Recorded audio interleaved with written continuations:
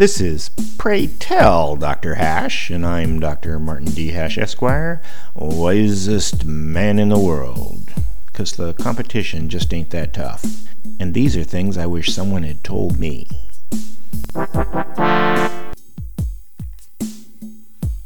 Today's topic: Feminists, Minorities, and Weirdos.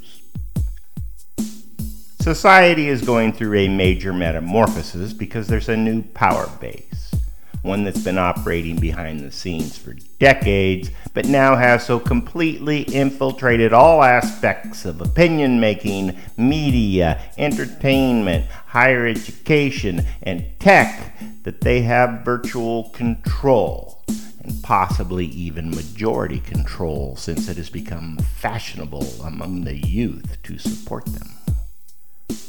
They are promulgating new ideas like cosmopolitanism, intersectionality, and egalitarianism. This not-so-mysterious group is composed of feminists, minorities, and weirdos. Who are these groups? Feminists need no explanation except to observe that not all women are feminists. Likewise, a difference in skin color does not determine a minority. They are instead people who have a minority mindset, a determination to exploit skin color for advantage. Weirdos are people who have been left out because they don't fit into the norm.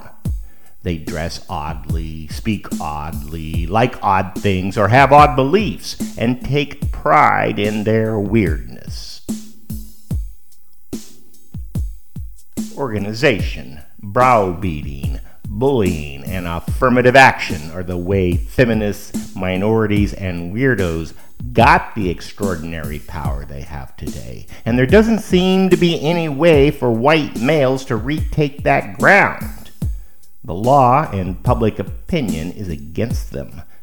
The Democratic Party is dominated by them. And even once dependably loyal institutions like the military and judiciary are compromised. Feminists, minorities, and weirdos are the new team to beat.